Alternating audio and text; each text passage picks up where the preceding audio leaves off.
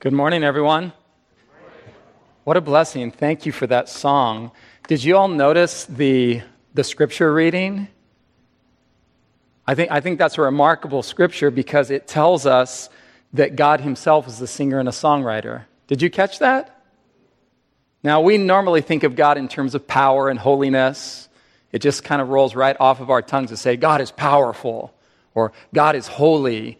But that scripture says that God rejoices over you and me with singing. That means that the God of the universe loves music. It means that God composes lyrics. It means that God sings. Can you imagine that? If God is a singer, that means that God has an emotional dimension to his character, to his personality. You would have to draw that conclusion because what else is music? What is music anyway, especially melody and lyrics combined? I don't know if you've ever thought about this, but doesn't music have a powerful kind of ordering effect over your mind and your emotions? Sometimes when I'm just stressed out or bummed out, if I just listen to beautiful music, it calms me and it brings order to my thoughts. And I think the reason for that is because those of you who are musicians, if you're actually trained in music formally, you know that music is math.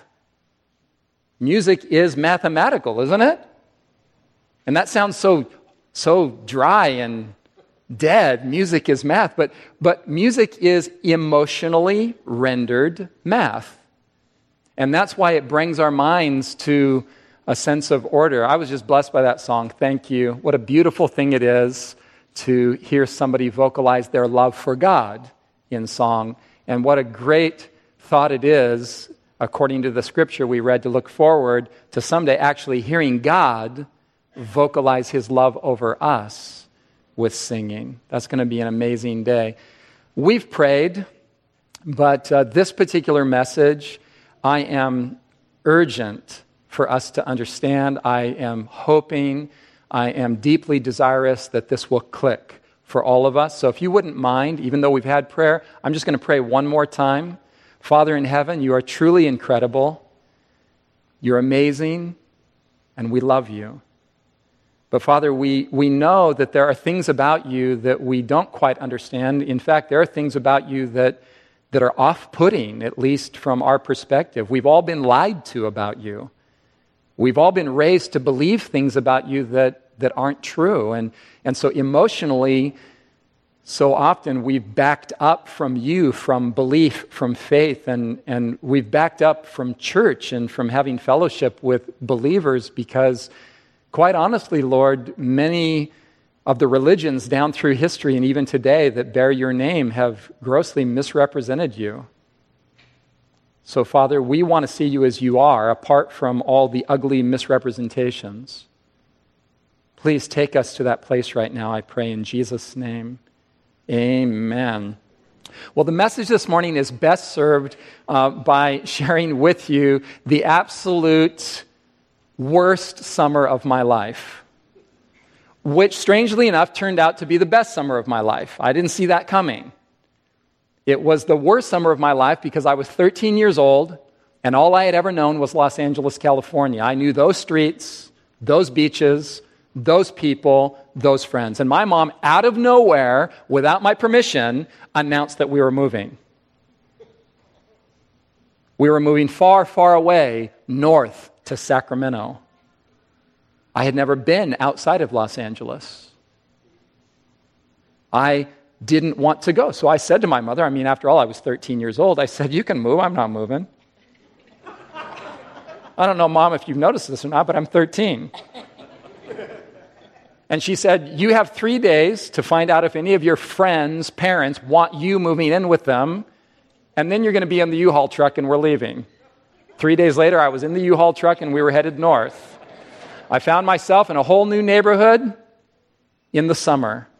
School was out, but I knew that I was going to be enrolled in a new school coming up. I knew I was going to turn 14 in June, and at the end of the summer, I was going to be in a new school with a whole bunch of new people, new teenagers. And I don't know if you've noticed it, but teenagers are the most intimidating humans on earth. Nobody wants to encounter teenagers unless you give birth to them and they grow up into teenagers. Teenagers are intimidating, and I am by nature an introvert. And so I found myself in a new house, in a new neighborhood in the summer, riding around on my skateboard through this new place. And I saw those intimidating teenagers all through the neighborhood looking at me, the new kid on the block. And I found myself getting more and more nervous. I said things to my mom like, I'm not going to school. I already know enough. Why do I need to go to school? And then, as I was riding my skateboard, this guy came riding up beside me. And he said, I'm Kyle. And Kyle and I became friends. He began to show me empty pools and half pipes. And we began riding together, and we became friends. And as the summer was coming to an end, he said, hey, we're having a party. A friend of mine is having a party, and into the summer party, you want to come? And I said, well, I don't know those people. Can I come? Yeah, you can come. You're with me. I said, all right. So we made our way to this party in August. And I walked into the house, swarming with teenagers, of course. And I did what any self-respecting introvert would do. I made my way to the sofa and sat down. And Kyle sat next to me. And he said, hey, you want to meet some of my friends? I said, nope. Just want to sit right here. Just like any good introvert, I'm a people watcher. So I was entertained by just sitting there in this strategic position on the sofa in the living room, watching all of these teenagers come and go. The door was opening and closing, teenagers coming, teenagers leaving. It was getting boring. That's also a trait of introverts. It was getting boring. And as it was getting boring and I was just about to make my exit, sitting there next to Kyle, the door opened again, and the most beautiful creature I've ever seen in my life walked through the door. And I leaned over to Kyle and I said, do you know her? And he said, dude, everyone knows her. He paused, and I said, would you introduce me to her? This is the introvert. Would you introduce me to her? He said, dude, she's way out of your league. Don't even try. I said, that's for her to decide. Do you know her? Yes, I know her. Will you introduce me to her? And he said, it's your pain. We got up and we started moving through the room as I saw her in the distance, visiting with her friends, giggling, laughing, as 13-year-old girls do. And as they were visiting and we were getting closer and closer and closer, I leaned into Kyle and I said, Kyle, dude, what is she? And he said, what do you mean, what is she? She's human. I said, no, what is she? And he said, I know what you mean. He said, her mom's a short Mexican lady and her dad's a tall white guy. And I said, that is the perfect DNA mix. That's what I've been looking for all my life. 13 years of my life, now having turned 14. And we just came up to her, and Kyle said, this is Ty, and he walked off. And I found myself standing there, transfixed. I was just looking at her, and for not even a split second, her eyes just went straight by mine.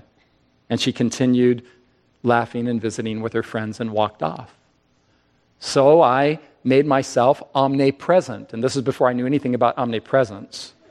I began to anticipate her trajectory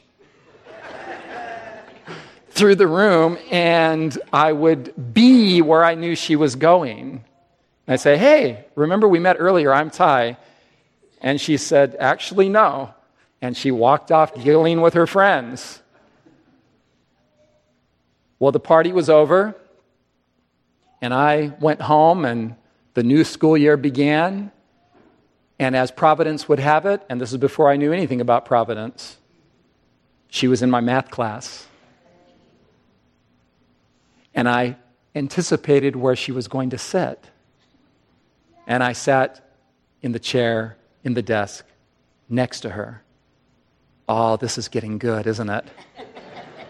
And then the teacher announced on the first day of school that this girl would be getting an automatic A. He knew her. And that she would be a tutor for those who needed help with math. So I raised my hand. I was, in fact, the first one that raised my hand as not a single girl, different guys' hands were going up in the room. And I said, I need tutoring with math. I don't remember any of it. Pluses, minuses, long division, none of it. It's all gone. It's all gone. I need help with math. And she became my math tutor. And I needed such therapeutic help with math that eventually she had to start coming to my house after school so I could introduce her to my mom, my math tutor. And her and my mom, next thing you know, are standing in the kitchen giggling and laughing, and my mom's teaching her how to cook. And I'm sitting on the sofa saying, yes, this is it. This is it. And sure enough, we became friends, and then we became best friends, and then her friends got all offended because she was spending all her time with me. And I was like, so? And we ended up getting married, and then we started procreating, because that's what married people do. And we have 3 children, and now we've been married all these years, and it's been an incredible journey. I share all of that with you to say this. What I was experiencing is what I'm going to refer to in this message as the power of attraction. Now, I know what you're thinking. Yeah, you were a 14-year-old boy. Of course you were. No. I was attracted to something more. In fact, it wasn't until years later, that I found an old photo that I don't remember ever seeing, and I don't remember the situation. And in that photo, there I am, sitting on my mom's living room couch, sofa. There I am, and I have a guitar in my hand, and I'm strumming the guitar, obviously. I'm sitting there, and there she is, in this photo, sitting right next to me, with a Bible opened on her lap. And I said to her, years later, when I found this photo, I said, what in the world? Were you reading the Bible back then? She said, I've always read the Bible. I said, really? She said, yeah, don't you remember? I was good, you weren't. And I said, well, yeah. And I began to realize that I was attracted to her on multiple levels. The DNA, yes, I have to admit, that was the first. I was like, whoa, wow, amazing. But then the friendship begins. And I have spent all these years pulling back the layers of this girl's personality and character and discovering the most beautiful human being I've ever known. I was experiencing the power of attraction on a deep, deep level that has grown all these years. Now, I'm going to suggest to you this morning that God is the kind of God that operates on the principle of attraction. That God doesn't want your behavioral compliance, He wants your heart. That God only wants the outside, that is your life as you live it, if He can get the inside where you think and feel, where your affections reside. By which I mean God is not interested in control, but rather love. God is pursuing you and me, and He's not a micromanaging control freak. He's not at all interested in control. In fact, the Bible is not a book by which God intends to get control of you and me. Rather, the Bible is a story by which God intends to liberate you and me, to lead us into deeper and deeper levels of freedom where our relationship with Him is utterly and completely voluntary, with not even an iota of control or manipulation. So let's unpack it, okay? There's an Old Testament passage that is absolutely amazing, and it's kind of disconcerting.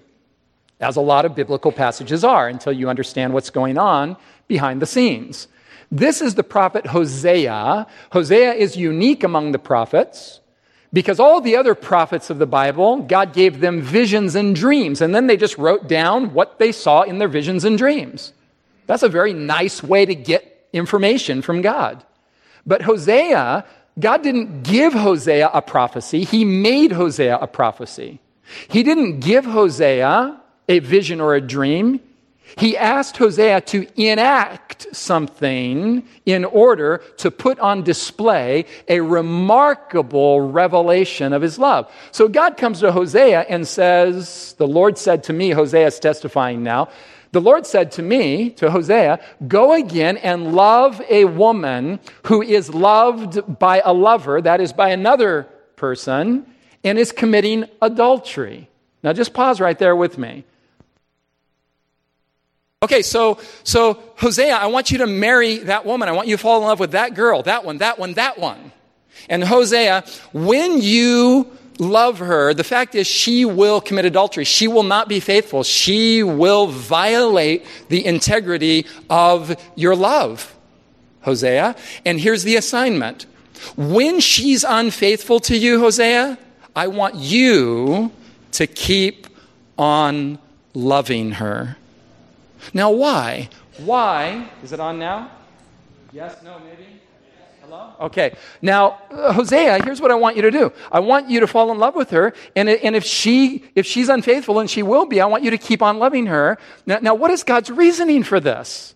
What kind of odd assignment is this? Hosea must be thinking, Lord, not her.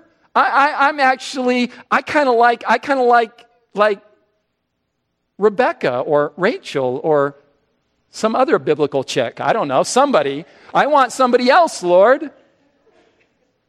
That's the girl from high school I remember. Can't I marry her? And the Lord is like, no, it's this one. And God has some reason for this. And the reason is, notice this, the Lord said, go and love a woman who is loved by a lover and is committing adultery. And notice the next two words after the comma. Can you see that? What are the next two words? Say them out loud. Just like. Okay, so the Bible is full of this kind of thing.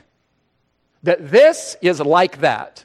The Bible is full of stories and parables and metaphors, and all of those stories and parables and metaphors are in order to communicate something else. This is like that. That's a pattern of communication in Scripture. Anybody who is a teacher of children understands this principle, where you teach children in the form of giving a metaphor or a symbol or a story in order for them to build a psychological bridge over to the point you really want to make for them. So God is saying, Hosea, go love that woman.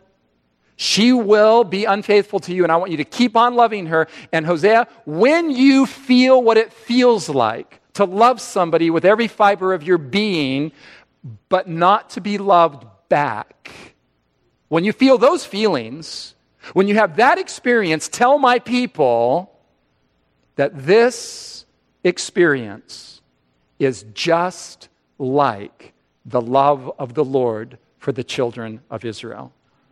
In other words, Hosea, tell my people that the nature of my desired relationship with them is one of love, not one of manipulation or control or coercion. I want something deep and beautiful and wonderful with them. And tell them that my love for them is steady and unbroken no matter what they do. This is an Old Testament concept called covenant, as you'll see in just a moment. Covenant is the idea of faithfulness in a relationship. It's relational integrity. So when we enter in, we still use the word. It's kind of an archaic word, but we still use the word sometimes with regards to the marriage, what? Covenant. We mean that two people have said yes to one another on a level where they have said, I will be faithful to you. We say things like, till death do us part. That's a level of commitment that is steady, unbroken, solid. or it's supposed to be. Theoretically, that's the idea of covenant. Now, God is essentially saying, I love you, human beings. And he's defining what we sometimes in theology call the sin problem, which sounds rather austere and weird to my ears. I wasn't raised with religion, so it all sounds austere and weird to me. And that's why I engage my mind to try to understand what in the world all this is about. And God is essentially saying this thing we call sin, the sin problem, is not merely breaking cold rules on tables of stone. The Bible isn't God handing you a list of to-dos, of moral to-dos, and saying, hey, I'm God, you're not. Basic arrangement, it's my universe. You do what I say or else. The Bible isn't God wanting control. The Bible is God wanting reciprocation. The Bible is God saying, your sin is like adultery. It's a broken love relationship. It's a violated love relationship. That's what sin is. Now, you can construct this from many different angles in the Bible. For example, the Bible says in 1 John chapter 3, verse 4, sin is transgression of the law. That sounds rather law-ish. Sounds like control. It sounds like God's got some laws and you better keep them, and if you don't, you're a sinner. But check this out. When the Bible uses the word law in its own vernacular and within its own context, follow this. Romans chapter 13, verse 10 says, love does no harm to its neighbor. Therefore, love is the fulfillment of the law. What is the law? When the Bible throws down this word law, what does it mean? It means love. It means relational integrity. So in Matthew 22, when these religious people come to Jesus and want to trip him up, and they say, hey, what's the greatest commandment of the 10? They're thinking there are 10 commandments, and there are. What's the greatest one? And Jesus says, I'll tell you the greatest one. Love the Lord your God with all your heart, soul, mind, and strength. And the second one is like it. Love your neighbor as yourself. So vertical and horizontal love. Jesus is saying the law is love.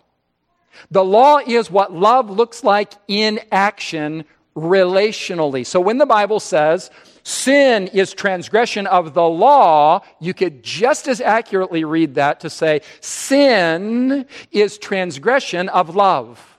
Sin is in fact anti-love. Sin is anything that is contrary to love. It is relational brokenness. And that's the language that God is employing in Hosea. He's saying, Hosea, fall in love with that woman. She's going to be unfaithful to you, but you do not be unfaithful to her no matter what.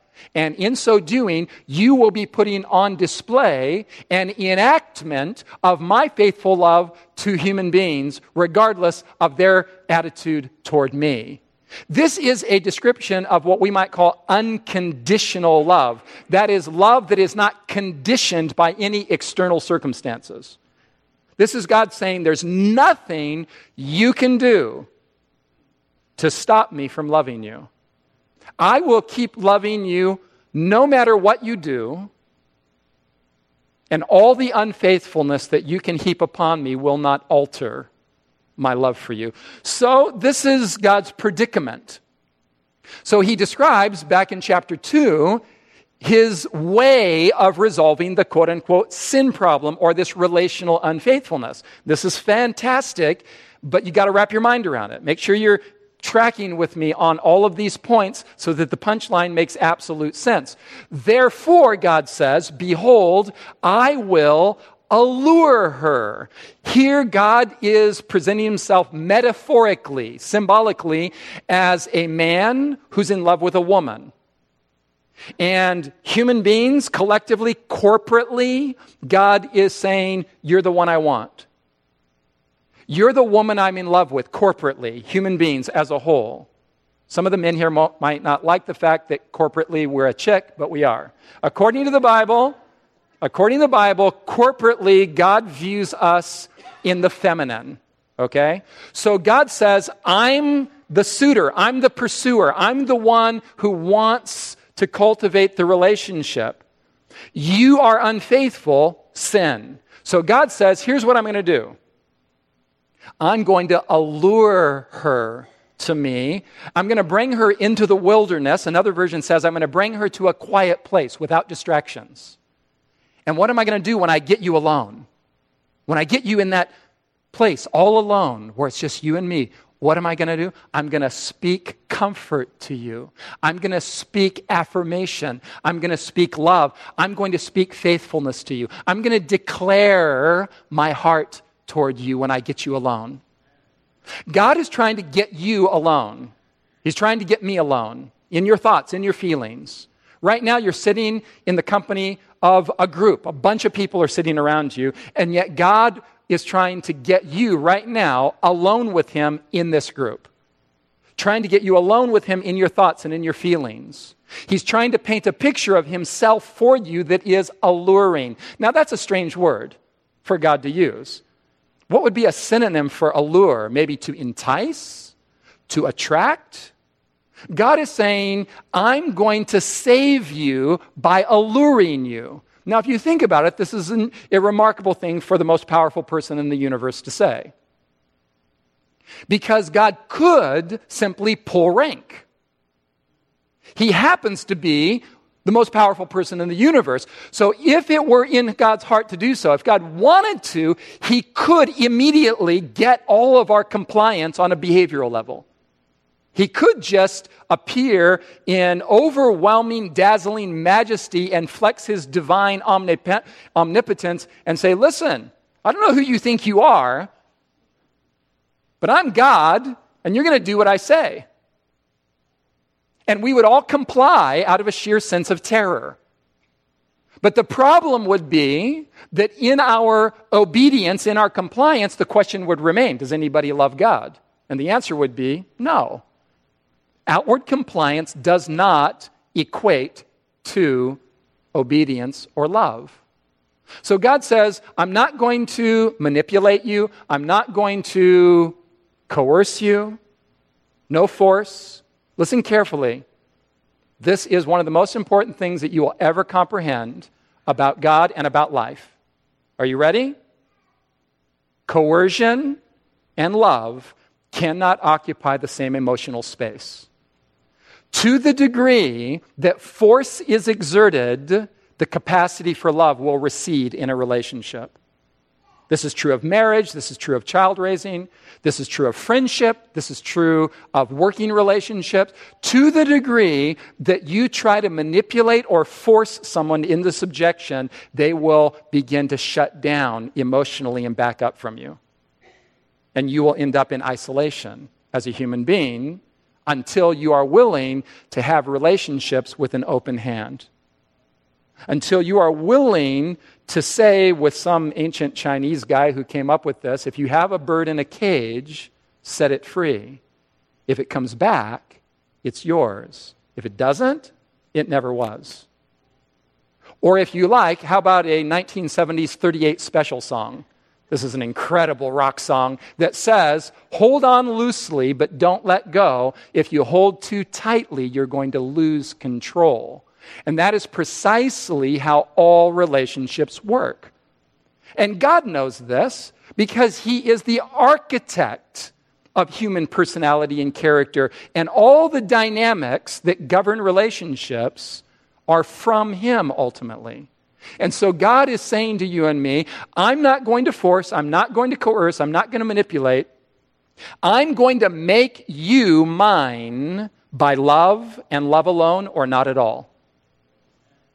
I don't want control, I want your love. So the passage in John 12:32, where Jesus is going to go to the cross, he employs a similar concept, but he uses a different word than allure. He says, when I am lifted up from the earth, this is a reference to his death on Calvary's cross, when I am lifted up on the cross, will, what's that word?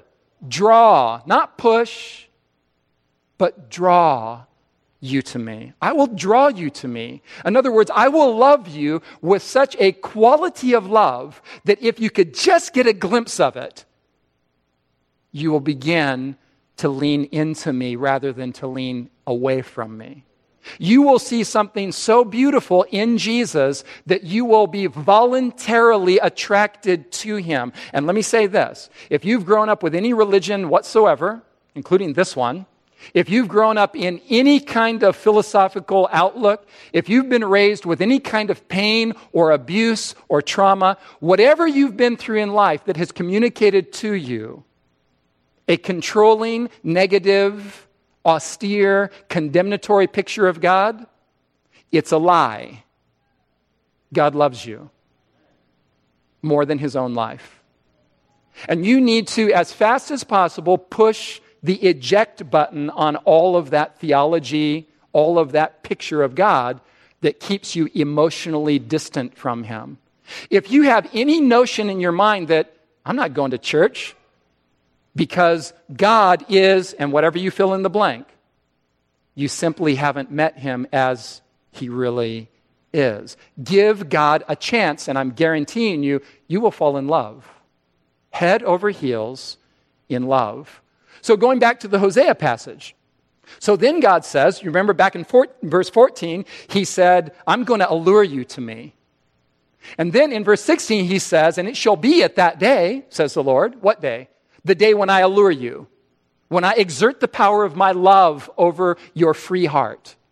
When I allure you to me in that day, that you will call me, check this out, this is God talking, he says, the day is coming when you're going to call me my husband, and you will no longer call me my master.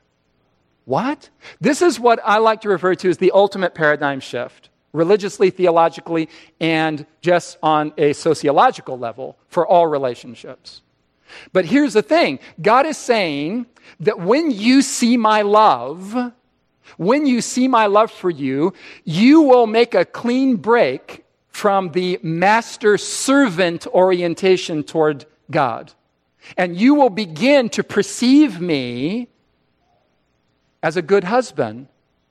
You will begin to perceive me in language of love, in an emotional context of affection. You will not continue to relate to me on the premise of control. You will begin to relate to me on the premise of voluntary love. This is remarkable. And by the way, I'm just going to point this out in passing. This is in the Old Testament, where we're told there is a big, monstrous, scary God lurking. This is the God of the Old Testament.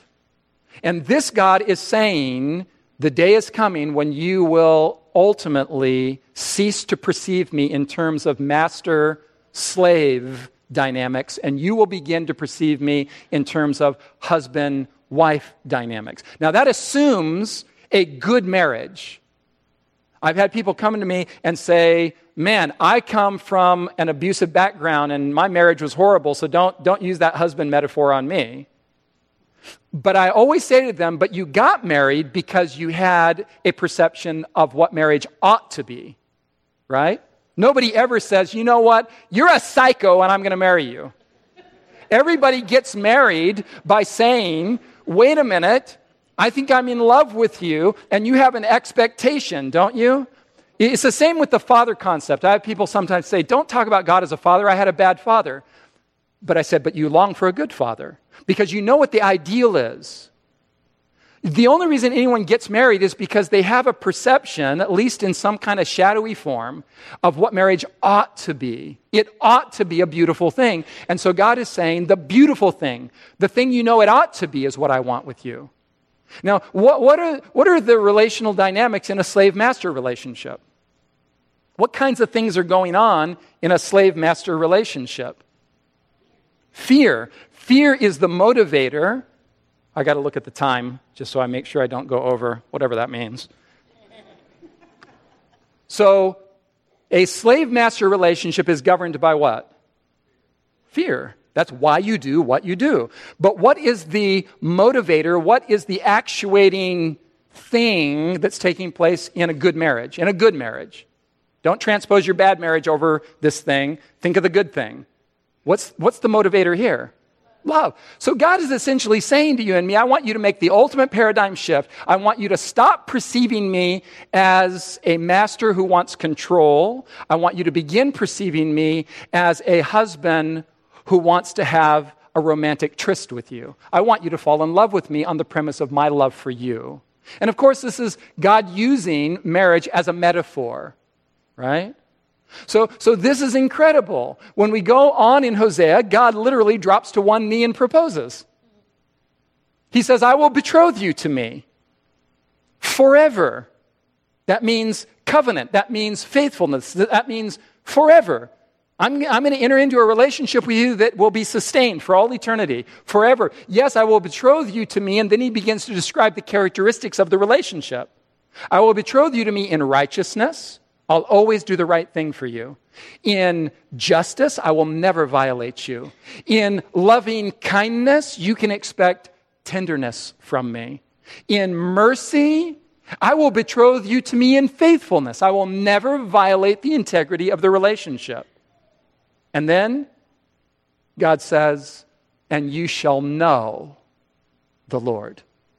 When you experience me with all that faithfulness and righteousness and justice and mercy, when you perceive me through that lens, then you really know me as I really am.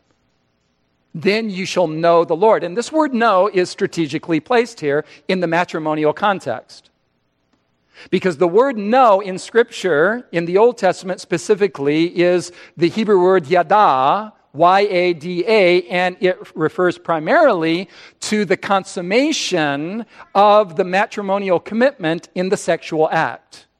For example, back in Genesis 4, the first usage of the word, Adam knew his wife Eve, and she conceived and brought forth a son.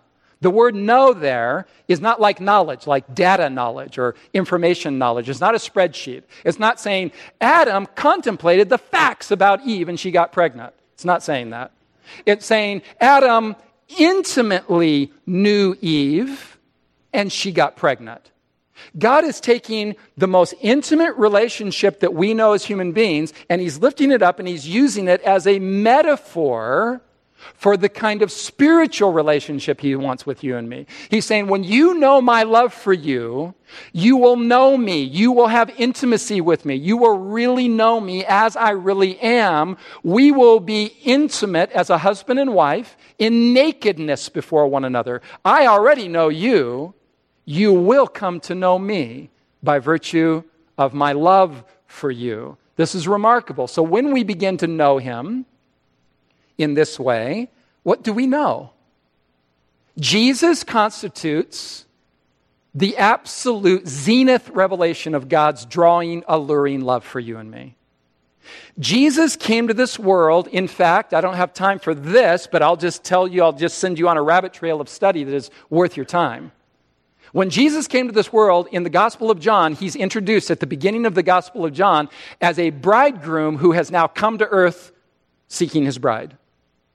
John the Baptist says to those who are jealous of Jesus' rising influence, and they want John the Baptist to continue as the rabbi, as the teacher, John the Baptist says, no, I'm not the guy you think I am. I'm not him. He's him. I'm just the friend of the bridegroom. He's the groom, and you're his bride. So he must increase, and I need to decrease. I need to step aside. I'm just the best man in this situation. He's the one you need to fall in love with, not me. That's John the Baptist introducing Jesus to the world as a lover seeking his beloved.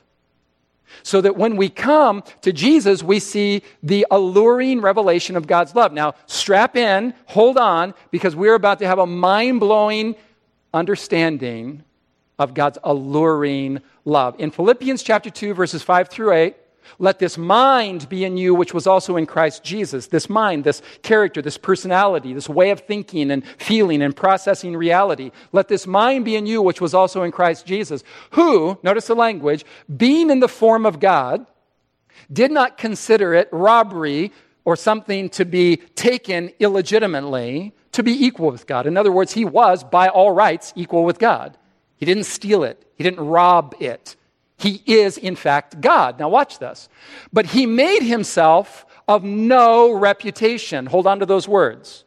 He made himself. That is, he voluntarily did something. He made himself. He wasn't forced into this. His back's not against a wall. He doesn't have to do any of this.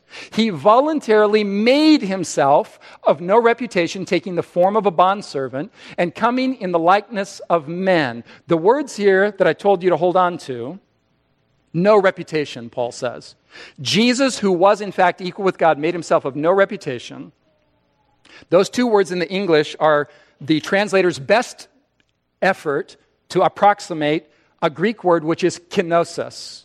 The word kenosis literally means empty, or to become nothing. And so, for example, Philippians 2, the NIV renders that word as he made himself nothing. That's how it translates kenosis. Kenosis in the New King James Version is no reputation. He made himself of no reputation. Here, this version says, these translators said, there's something deeper here. He made himself nothing by comparison to what he was. This is the one who was in very nature God, and he stepped way down.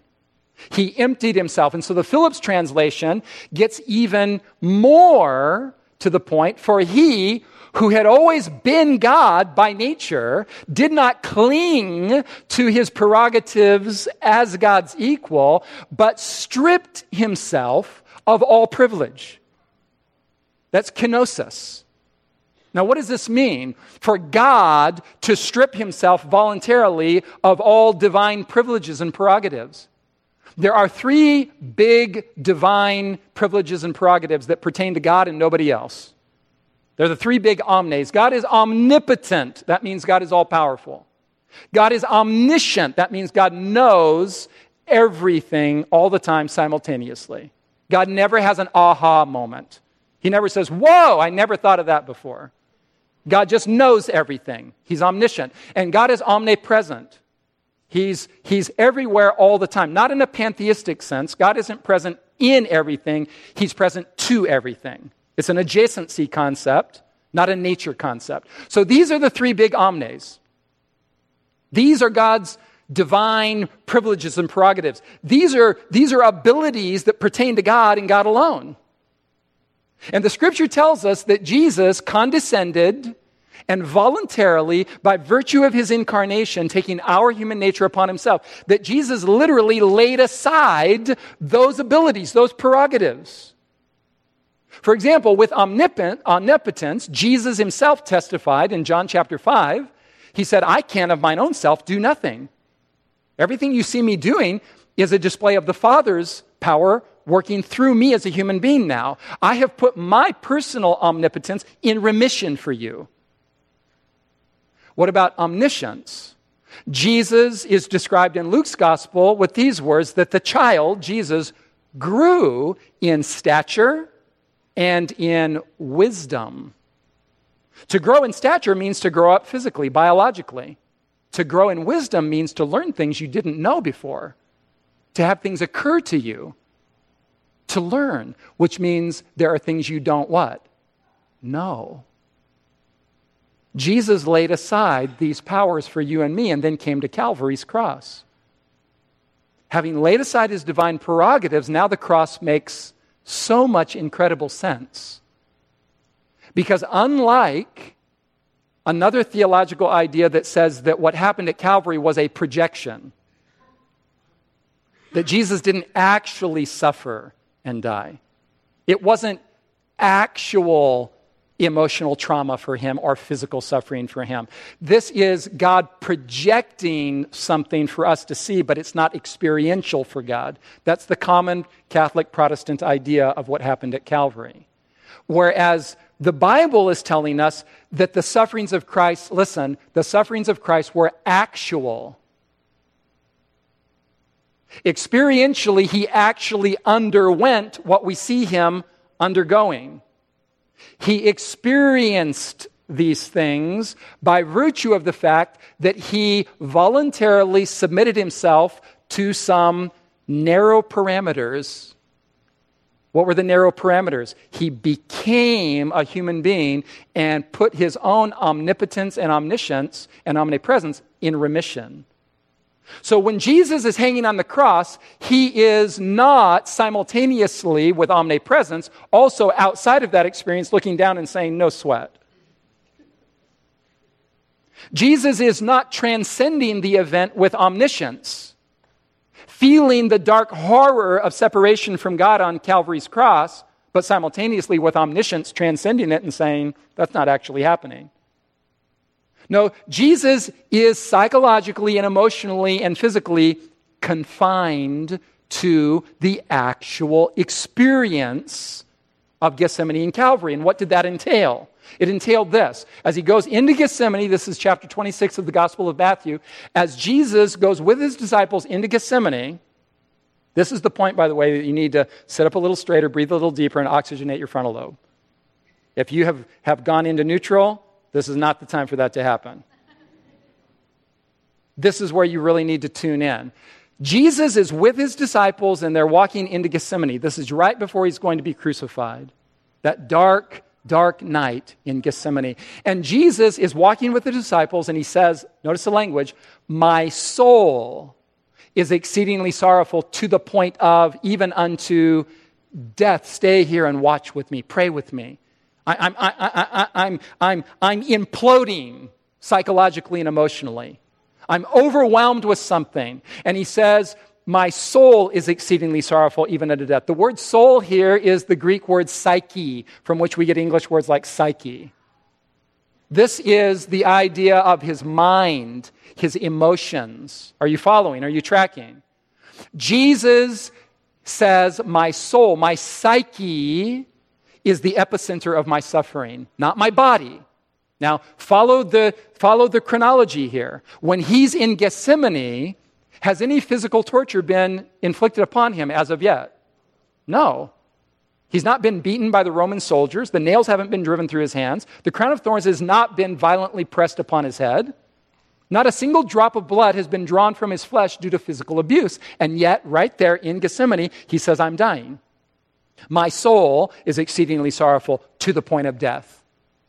I'm dying on the inside from causes that are not physical. I'm dying from psychological trauma of some kind. And then he describes it further. And he went a little farther and he fell on his face.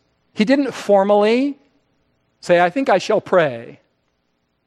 He fell on his face. He began to weep, according to the book of Hebrews, with strong crying and tears, quote unquote, from Paul in the book of Hebrews.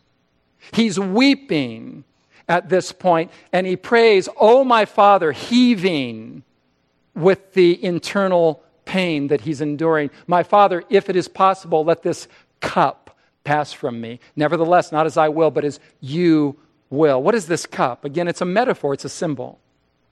This cup is described elsewhere in the Bible. In Revelation 14, it's called the cup of the wine of the wrath of God, which is poured out without mixture of mercy into the cup of his indignation. This is describing a human being encountering the full-blown reality of his or her guilt with no buffer of mercy between to give any sense of assurance of God's acceptance. Jesus psychologically is taking upon himself, more accurately, Jesus is taking into himself the collective whole of all human shame and guilt and sin. Then an angel at that point, according to Luke's gospel, appeared from heaven, strengthening him. Jesus is on the cold ground, heaving, crying in agony, dying under the weight of the sin of the whole world. And an angel has to be sent to speak words of comfort and affirmation to strengthen him to be able to continue. The implication is that Jesus would have died in Gethsemane and never reached the cross if God had not intervened to literally save his life by sending an angel to comfort him with words of remembrance. Remember the voice of God's favor at your baptism. Remember Remember, God is with you. The Father does love you. What about the transfiguration? Yes, Jesus is remembering through penetrating the darkness of the present horror of our sin. He is being reminded by the angel of God's love, and he begins to penetrate out through the darkness, the psychological darkness. So he's strengthened, and he gets up, and now he can go to Calvary. And as he goes off to Calvary, the Bible says, all we like sheep have gone astray. We have turned everyone to his own way. And the Lord has laid on him the iniquity of us all. The collective whole of all human sin attributed to Jesus as though he were the guilty party in every murder, every rape, every act of child abuse, every lying, conniving, gossiping whisper, every selfish impulse that you and I have ever committed. Jesus identifies with the entire filthy load of sin. He takes it upon his conscience as if he's the guilty party. Isaiah 53 goes on, he poured out his soul unto death. He was numbered with the transgressors. That's a solidarity statement in the context of Scripture. This is Jesus identifying with you and me in our sin rather than staying aloof from it. And he bore the sin of many. He didn't bear our sin as a physical weight, like a sack of bricks or potatoes. He bore it as a psychological and emotional weight in the form of guilt and shame. And as Jesus is hanging between heaven and earth, bearing all of that for you and me, he cries out in the agony of his soul, my God, why have you forsaken me?" Jesus feels what it feels like for sin to separate a person from God, from the sinner's point of view, not from God's point of view. And as Jesus hangs between heaven and earth, something vital needs to be understood here.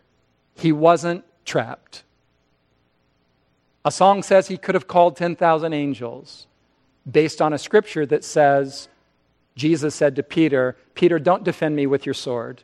Don't you know that if I wanted to, I could call to my Father, and he would send 12 legions of angels to deliver me right now?" In another place in John chapter 10, Jesus said, "No one takes my life from me. I lay it down freely of myself." Jesus doesn't find himself trapped. His back is not against a wall. Listen carefully. He is there, hanging on the cross, bearing your sin and mine voluntarily. Because he chooses you and your well-being and your happiness and your eternal life over his own. He's there because he chooses to be. In a book called The Desire of Ages, if you don't know this author or this book, let us know. We'll drop you a copy into your hands. This commentary on the Gospels. The Savior could not see through the portals of the tomb.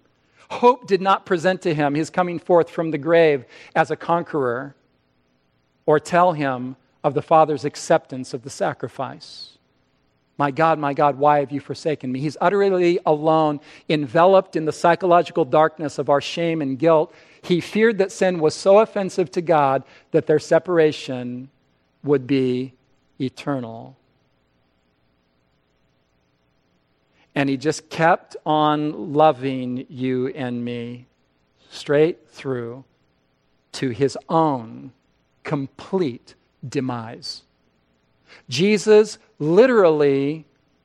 God literally loves you and me more than his own eternal life.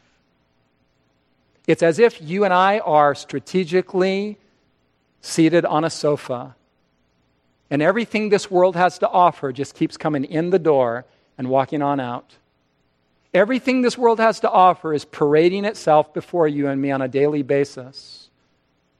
In magazines and television and billboards and all the stuff this world has to offer, wealth and popularity and prestige and education and a good 401k package and a motorhome, and a good retirement, and property, and an orchard, and a relationship with the perfect person, and. Everything this world has to offer coming in the door, parading itself before you and me, And if you haven't noticed, it's all getting kind of boring. And just as you're about to give up on the world and life and yourself, the most beautiful person in the universe walks through the door. And you look into his eyes as he hangs between heaven and earth on your behalf. And somehow, in your heart, you hear him through all the pain and the suffering that he's enduring. Somehow you read it in his eyes. Somehow you hear him saying to you, I love you. I love you more than my own life.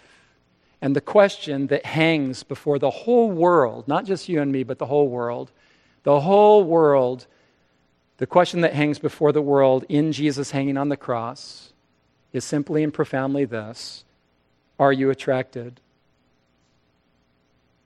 When you see that kind of love, are you attracted? If you are, and if you give yourself to it, to him, if you get up from the sofa and you overcome all your natural fears and inhibitions and all your introvertness spiritually and religiously, if you get up off the sofa and you make your way across the room, you'll find yourself face to face with the most beautiful person in the universe, and everything will get better for you. Father in heaven, you are truly beautiful and amazing, so much so that sometimes we can hardly even believe it's true because it's so good. Thank you for loving us in Jesus. I pray for everyone here that all of us would find ourselves attracted to you. Not because we have to, but because we want to. Because you are truly attractive, you are truly beautiful, and we find ourselves allured by your love. In Jesus' name, amen.